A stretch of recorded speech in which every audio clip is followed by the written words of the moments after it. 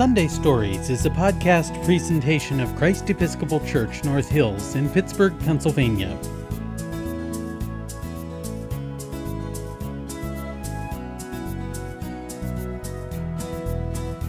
Hello, welcome to Sunday Stories. My name is Deacon Lorena, and I love to share good stories with you. If you have ever heard of Winnie the Pooh, then you may know that he is a bear who is very fond of food, especially honey. In one story, Pooh decides to give his friend Eeyore a pot of honey for his birthday. But Pooh could not resist eating the honey on his way to deliver the present. And so, instead, Pooh gives Eeyore a useful pot to put things in. Fortunately, by the end of the story, everything works out well, and Eeyore never really misses the honey. But imagine if Eeyore had been hungry. An empty pot would not be a good present, would it? Of course not. When we are hungry, the best gift is something to eat. In today's Gospel from St. Matthew, Jesus is just about to tell one last parable. If you remember, a parable is a story that helps people to understand their lives in a new and different way. Jesus is good at telling parables.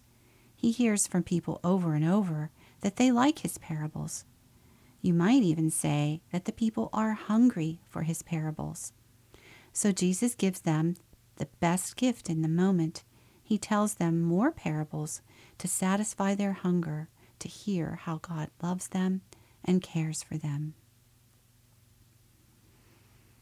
In today's parable, as Jesus speaks, the people listen closely because they are hungry to hear what he has to say.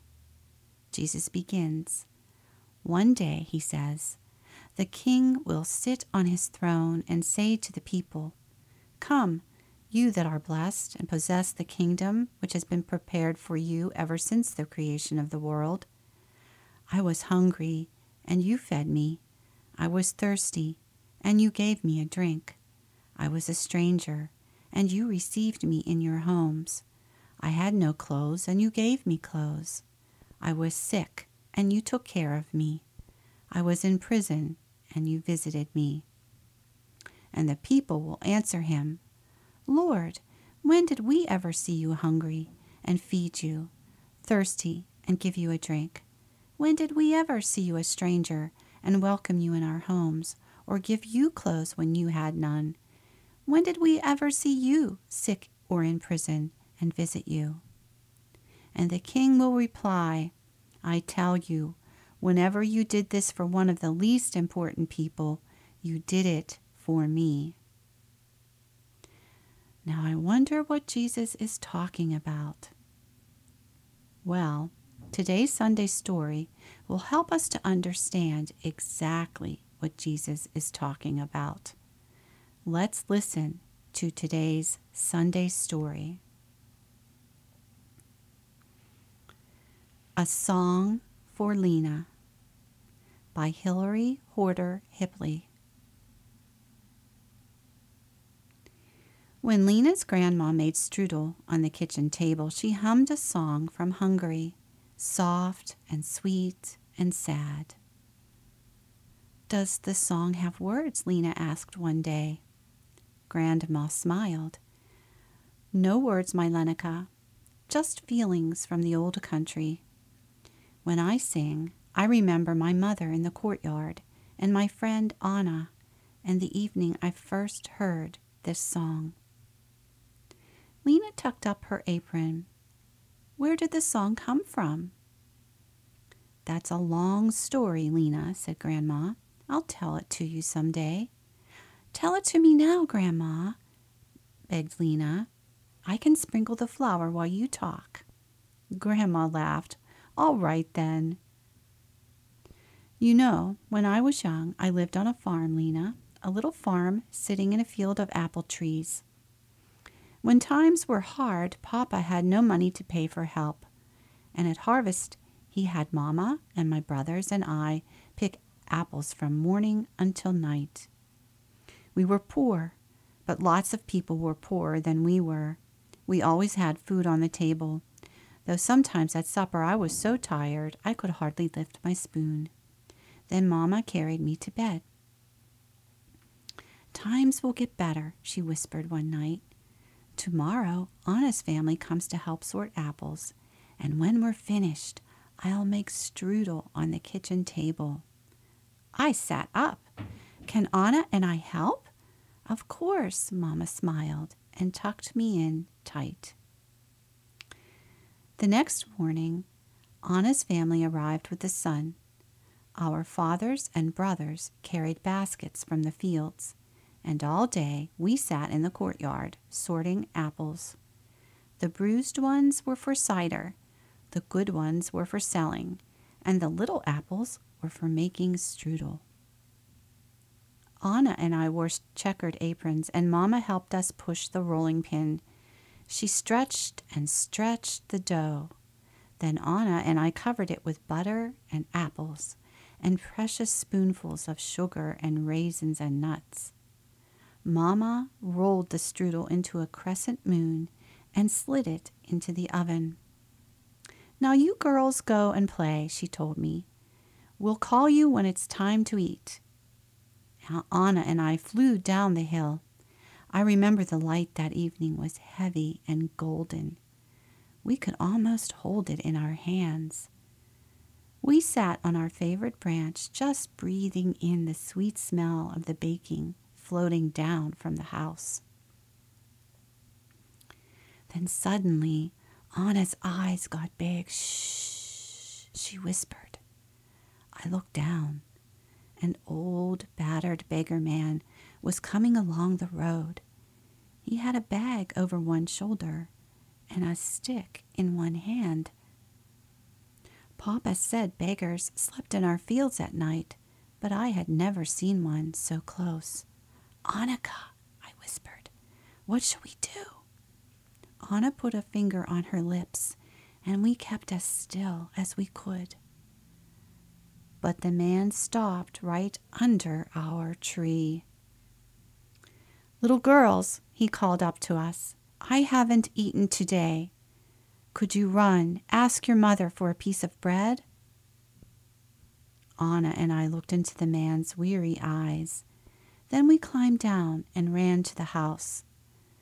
"There's a beggar man in the field," we cried. "He's tired and wants some bread."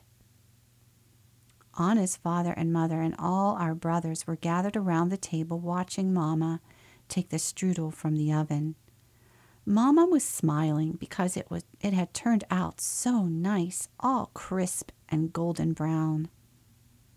For a moment, nobody spoke. "Bread?" Mama said at last, straightening up and pushing back her hair. "Beggars always ask for bread. I imagine once a year they can have strudel like the rest of us." Then Mama cut a big slice of strudel and put it on a plate. She poured a mug of coffee from the pot. "You girls take this down to that poor soul," she said. "Let's see if it doesn't make him happy." Anna carried the coffee, and I carried the strudel. The man was leaning against our apple tree, dozing. "This is for you," I said, setting down the plate and mug. Then Anna and I ran back to the house. We were eating our own strudel when the strangest thing happened. A beautiful song came floating into the courtyard. I remember it seemed like that golden light was carrying it along. It was so soft and sweet and sad. We all just sat there, listening. Then my father got up and walked outside, and we followed. The beggar man was standing in the field playing a violin. I'll never forget that evening, Lena. We couldn't even move. We felt so full of music and apple strudel. We listened for the longest time. Then after a while, the light was gone, and the man disappeared down the road. We never knew where he went. But somehow the man knew when it was strudel time, and he came back the next year. We brought him strudel, and he played his violin song that year and the year after. Then one year he didn't come. The sky was dark and full of stars when Anna and I walked slowly back to the courtyard. Papa held us close. Now, he said, perhaps our friend isn't hungry anymore. But I had begun to cry. I felt Papa's arms around me. You know, if we listen very closely, he said, we might still hear that beautiful song. Could you hear it? Lena asked. I heard the birds and the crickets, answered Grandma. And then I heard the song begin. Grandma, I whispered, I can hear it too.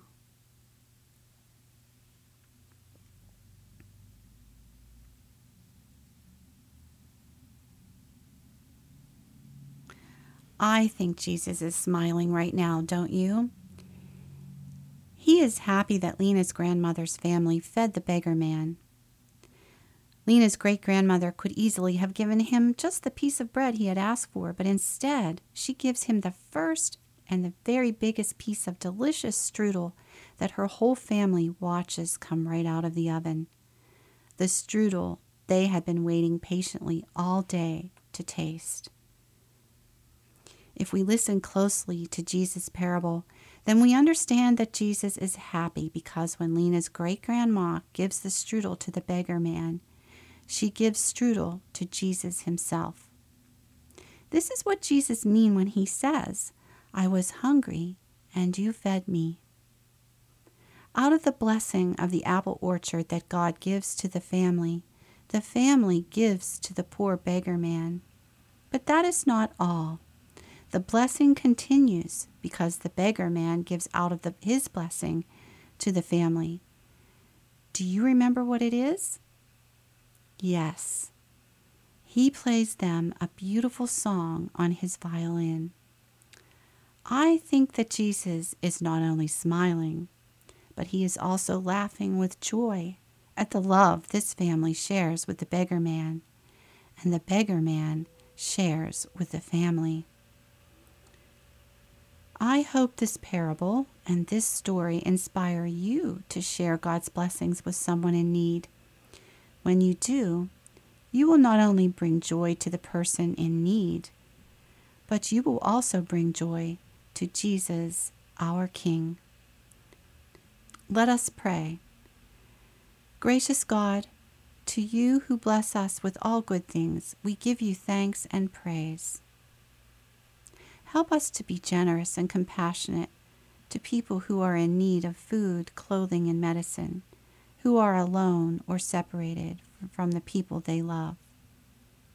In Jesus' name we pray. Amen.